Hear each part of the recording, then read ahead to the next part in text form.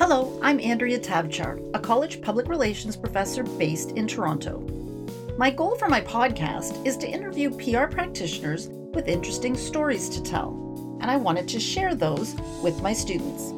I've decided to call it PR Delivered.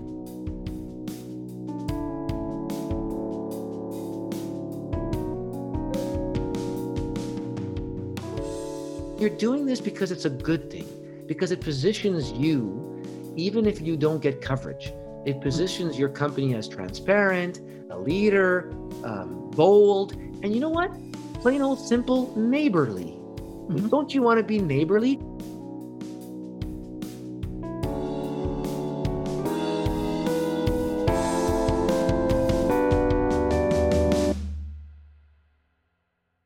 Public relations students across the country have been learning how to write press releases for decades now. Almost from day one in their writing courses, they learn how to craft a dynamic lead rather than simply stating an announcement. They're urged to write quotes that contain real insight, and their writing is expected to adhere to the industry standard, the Canadian Press Style Book. Yet, a quick Google search reveals years of debate over the health of the press release. Assertions of its death can be found across many headlines in business articles, PR newsletters, and blogs. So, where do we stand as an industry? Should we continue to teach press release writing? Is it still a thing? And it would be a short podcast if the answer was no. Torquia Communications Managing Director Daniel Torquia spoke recently at the 2021 DX3 Conference for Retailers and Marketers, sharing a presentation entitled The Death of the Press Release, Truth or Misinformed? I reached out to Danny to get his thoughts on the press release debate. Welcome, Danny. Thank you, Andrea. It's nice to be here. Great to have you. Why don't we get started with our first question? You're a veteran PR practitioner and has seen the impact of social media and changing media relations practices on the press release. What's your take on the veracity of the press release? Is it really dead? Well, you know what? I actually started my remarks at the DX3 conference by asking the participants to think about their worldview. What is their view of the world? And that includes, of course, we're talking communications. We're talking very much about the role of an organization and the status of an organization in our society. We in Canada we're guided by a worldview, and every one of us Canadians are guided by a worldview. And what is it that we want and expect out of our neighbors that are corporations, or our neighbors that are big institutions, a hospital, a school system, a politician? So I think we first need to understand what is our worldview, and then let that guide us and guide what kind of communications we would encourage out of our neighbors, in this case, organizations. And so, my approach in that conference was to let people think. I think that they will arrive at the conclusion. So I'm going to give you, the straight answer here is that the press release actually is dead in some circles, but it's a sad state of affairs because it really is more important today than ever. Good point. Yeah. So, and we're learning about it, but when we learn how to write, yes, we could talk, Andrea, about Canadian Press, Associated Press writing. Of course, we can talk about the rise of social media and citizen journalism, and obviously misinformation, right? And shrinking newsrooms. But one of the things I want to share, which might surprise you, is that, my parents were born in Egypt, and I love Egypt, but Egypt's not really known to have a free and democratic journalism, state of journalism there. We all know Mohammed Fahmy and other people who have been incarcerated or put in jail in places like Cairo or Baghdad. And frankly, do we want to be part of a country where journalism is thriving or thwarted? And those of us who are in the know, Andrea, would know that if you want to have good journalism, you need to have good, solid communications professionals out there. They go hand in hand. That's a great point. That's a great point. And you need to build trust, right? And this is another way to do that. So yeah. Well, and I know we'll talk about the Edelman barometer or, trust, but I think we discussed it another day and time where people are putting more and more trust in corporations or institutions or government. And that's that might be good. That might be, we need to be cautious too. But certainly then those organizations need to be encouraged, hopefully by a PR person, to communicate, and not just communicate the hunky-dory, everything is good here releases, but Mhm. also the oops, we've messed up here, and there's an oil spill, Yeah. or oops, we've messed up and we're being sued by a class action lawsuit, and here's our position. I think we all have a stake in that, and that's where the press release comes into play. So it's still working. The PR industry is embracing the peso model of developing paid, earned, shared, and owned media content for a fully integrated campaign. What do you see as the role of the press release in this model? Is it still a method of earning content? Yeah, well, I mean, what I like to say is that the press release should be, in my opinion, the anchor, the main starting point. Why? Because it's going to be written in a very unbiased, hopefully in an objective way, by what I call the resident journalist, which would be us, which would be the communications specialist in house, whether it's in house or an agency or a freelancer. Besides the point, the reality is that something happens, whether it's a five alarm fire, or good news, we're launching trans fat free French fries, or a joint venture in China, whatever it is that you're announcing. You might as well have a journalistic mind, write about it: the who, the what, the when, the where, the why, and at least you have it for posterity. From that point on, you can then create paid, and part of an advertising campaign, brand or institutional. From there, you can share it with industry, with stakeholders, with customers through an email blast. And from there, you can post it on your social media sites, or share it at large with media through the wire services, through your email services. But you see, it starts with a really good press release that does the job of a journalist. And knowing that there's fewer and fewer journalists out there, I just don't see why. I don't see any negatives to why we shouldn't foster a resurgent, a renaissance of proper journalistic writing. But I mean proper, right? You can't have self-aggrandizing superlatives in a press release. You can't have complete mismanagement of quotes and tense and CP style and throw that. No, then you're going to really cause trouble. But if you adhere to the right standards of journalism, bring them into the company, it's going to help your paid, your shared, your earned. And you said it a few minutes ago. It's healthy, the press release. I can speak from our experience. We're doing very well, and we're not lamenting and complaining the demise of the press release. It's working. There you go. That's and that's an important message to hear for our students to hear, right? That this is Yeah. a skill they need to be developing. So let's drill down a little bit more. How do you develop your strategy for writing a press release? Well, the first thing is, you have to, I like using funny words that people will remember. Before you get into the successful groove of writing press releases, now I'm not talking here about a one off, but the first thing you want to do is append yourself to the client, like an appendage, like a key element to their body. Grafting, I think it's the term in gardening. You've got to really get together with Mhm. your client to become their consultant. So earn their trust, so that they tell you when things go bad, and when they tell you in advance when things go well. Now, when you have that trust and you're being fed news, all news, good and bad, then you're in a good spot. So that takes some time. Now, our strategy, the first one I have to share, is, why don't we start with the default strategy of mimicking reality? I mean, that's a really simple strategy, but it's not being said enough. Before the concocted plans, Machiavellian plans of what time, what day, when, what's the context, let's just start off with, when did the news happen? Because certainly we can all agree that announcing a news item 3 weeks later is really not a standard default best practice. That's number one. So mimic reality is a good one to use as a general rule of thumb. The other one is to say, yes, we have to be cognizant of media, the news cycle. So, okay, sure, we might not want to issue a press release at 4 p.m. on a Friday, but that's just human nature. We got to know human nature. Just like you wouldn't want to issue a press release the day that something really bad happens in world affairs, or something at City Hall that commands the attention of majority of newsrooms, you probably wouldn't do you bad harm to wait a day. But normally speaking, stick with the actual cycle of news.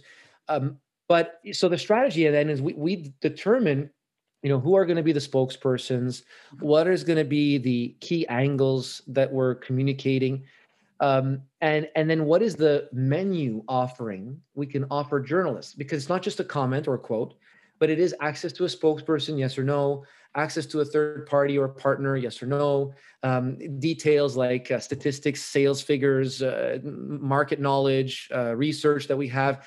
These are all things you got to ask and try to put that into your strategy. But then at the end of the day, we could talk about a distribution channel strategy later, because that's another topic, but it takes some planning for sure. But the idea to sit down and write something, you can do it right away, because you don't have to issue it right away. We got to make people understand that we can write right away, but then we meditate on it with the boss or the client and then make a concerted decision. So that brings us to the next question, which is, what are some of the client challenges? I mean, you have an agency, and you are working with clients on these projects. So what are some of those client challenges that might, stop this being a smooth process? Yeah. Well, you know what? There is two things that come to mind. One is an excessive legally minded culture is not going to do us any good. And I'm sorry to say that. I hope there's some lawyers out there who can email me and say, no, we're good. We get it. But excessive use of trademarks and registration, and we have the copyright on this word, it doesn't have any place in journalism. It doesn't have any place in journalism. And being no comment, or this is in front of the courts, we can't speak. That we have to get past that and realize we're talking about the long-term reputation of an organization. We're not talking about we can avoid minutia from a legal perspective, but we've got to communicate, because certainly not communicating is the worst form of communication, actually. So we got to fight the legal cultural in our clients. The other thing is this tendency of, I don't want to even touch bad news. There are companies in our client roster and outside that the client has a huge disdain for negative news.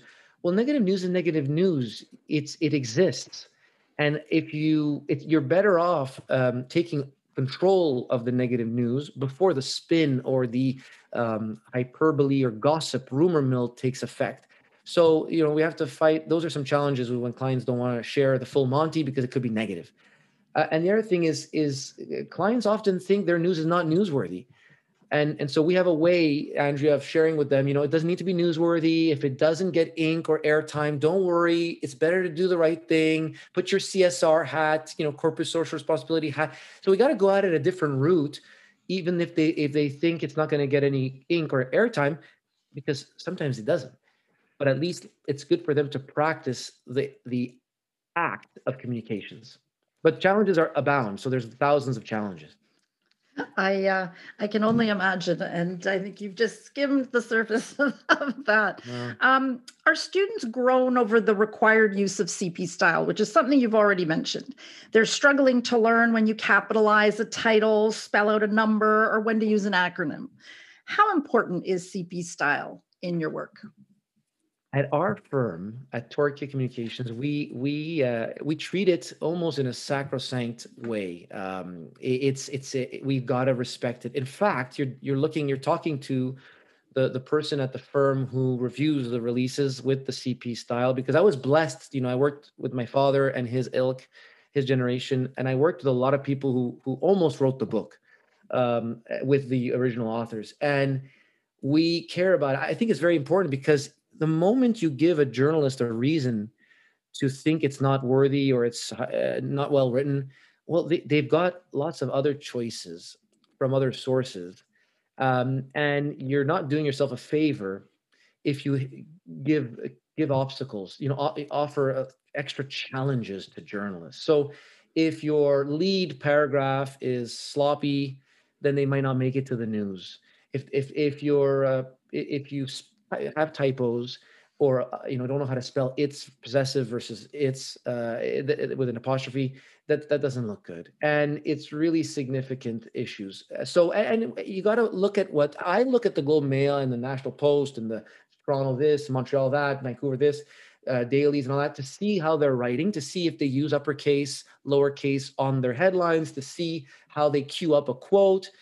I think it's not rocket science, right? If you study and read the news enough, you'll figure out what is the style of a news article. Of course, Andrea, we're not talking about guest columns or opinion pieces here. We're talking about the news section.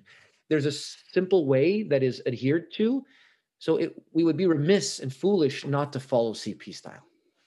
So what I'm encouraged to hear is that you use CP style, but for the students to understand that what you're saying is you want to match what the journalists expect, so that if they do want to grab that copy and use it because they're busy and they sometimes have to use the release, or they don't have to rework it so much, like it fits seamlessly into their own style, which, as you said, it prevents another barrier.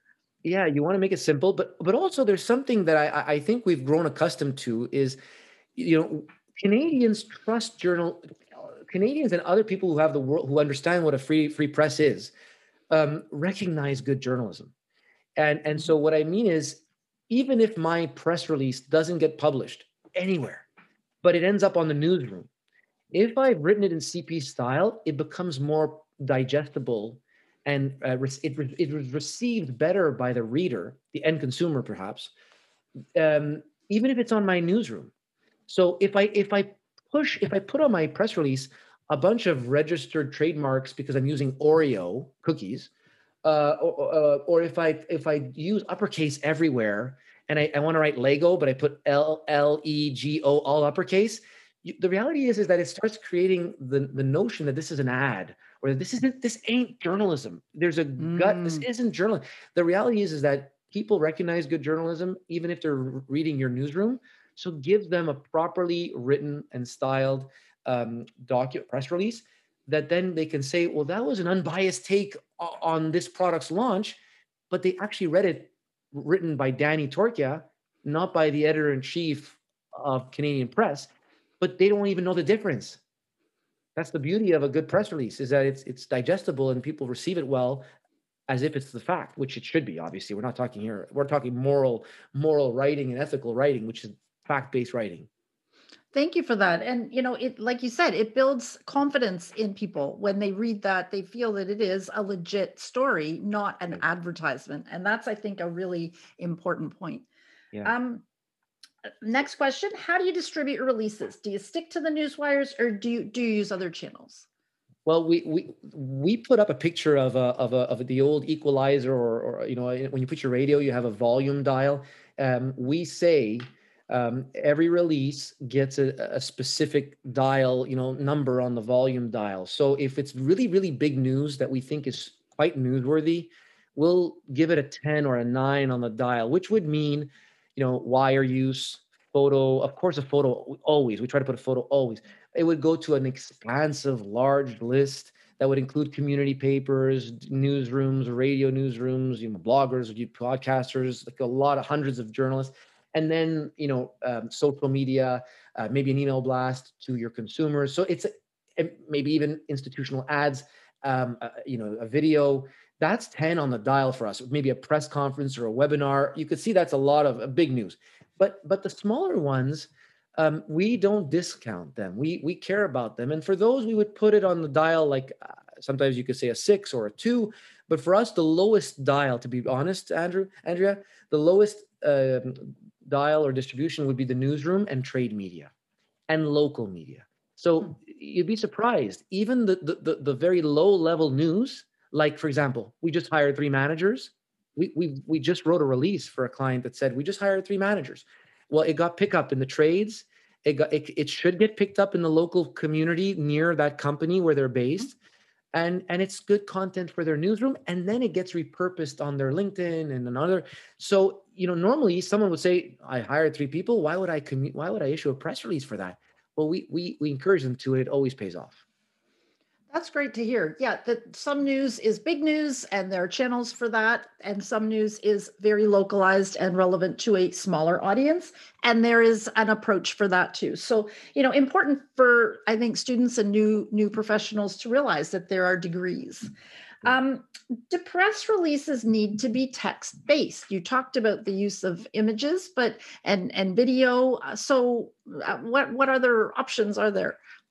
Well, we're purists in that standpoint that we think the press release there's it has to be written. It has to be succinct, short. It has to have resources like a quote, like arguments, facts, the media contact, the boilerplate, the headline, the lead. Probably said it all right there. But we have a policy, a heuristic or a standard that says never issue a press release without rich media. So usually the default is a photo. Now it's just our rule. There's always an exception to the rule. So sometimes it could happen that there's no photo. Well, okay, so be it.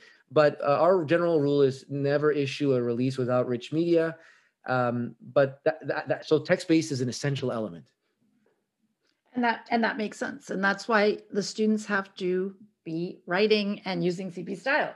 Yeah, there is In one your little thing I want to say. I'm sorry Yeah, to interrupt. Just no, it's that okay. we do like issuing a photo release. Sometimes we'll just do a photo release, which we like because it Mhm. keeps it brief.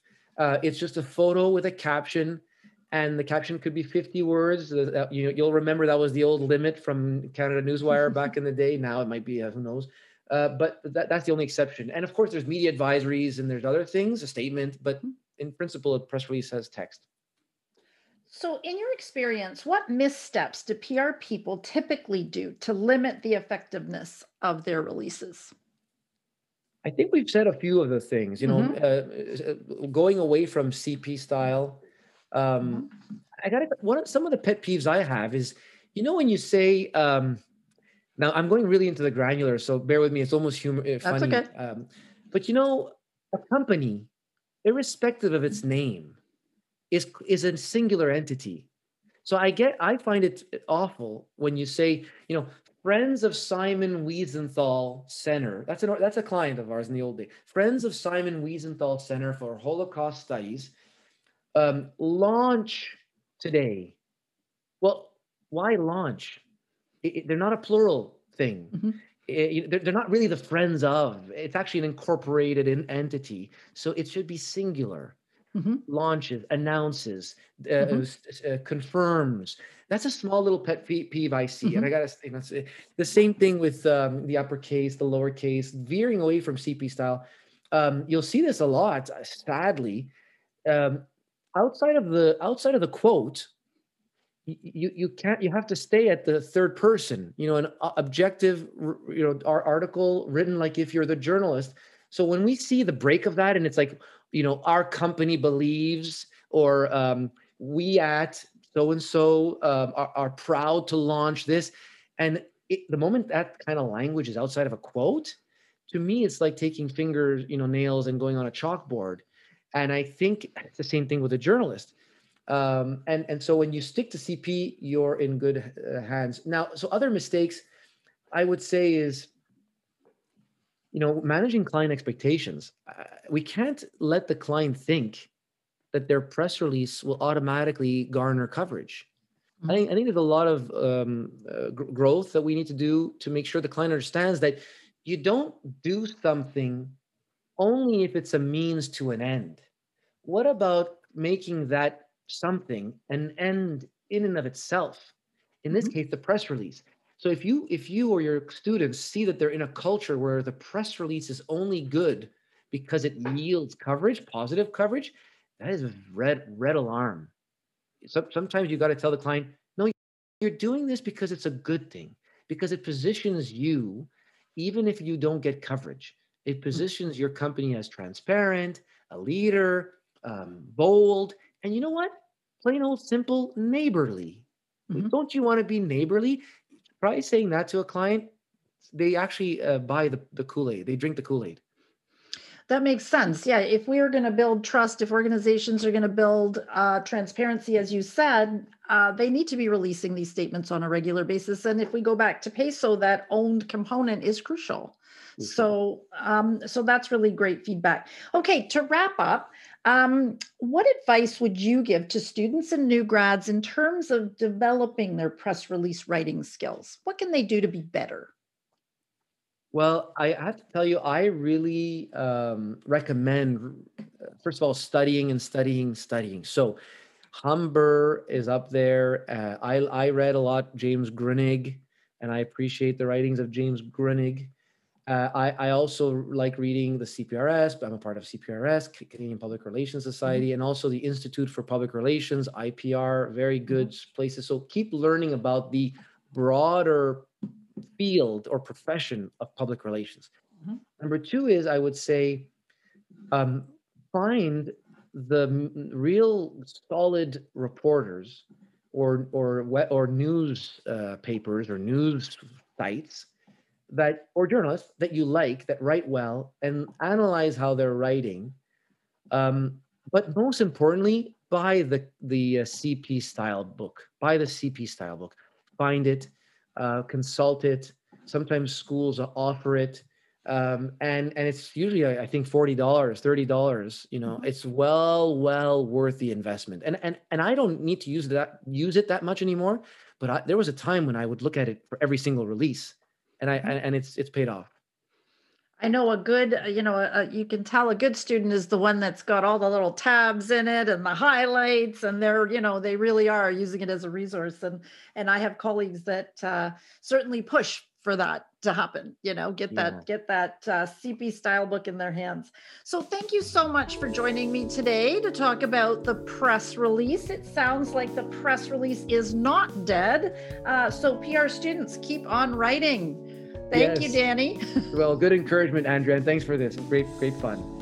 Well, thank you to Danny Torchia for joining us today on PR Delivered.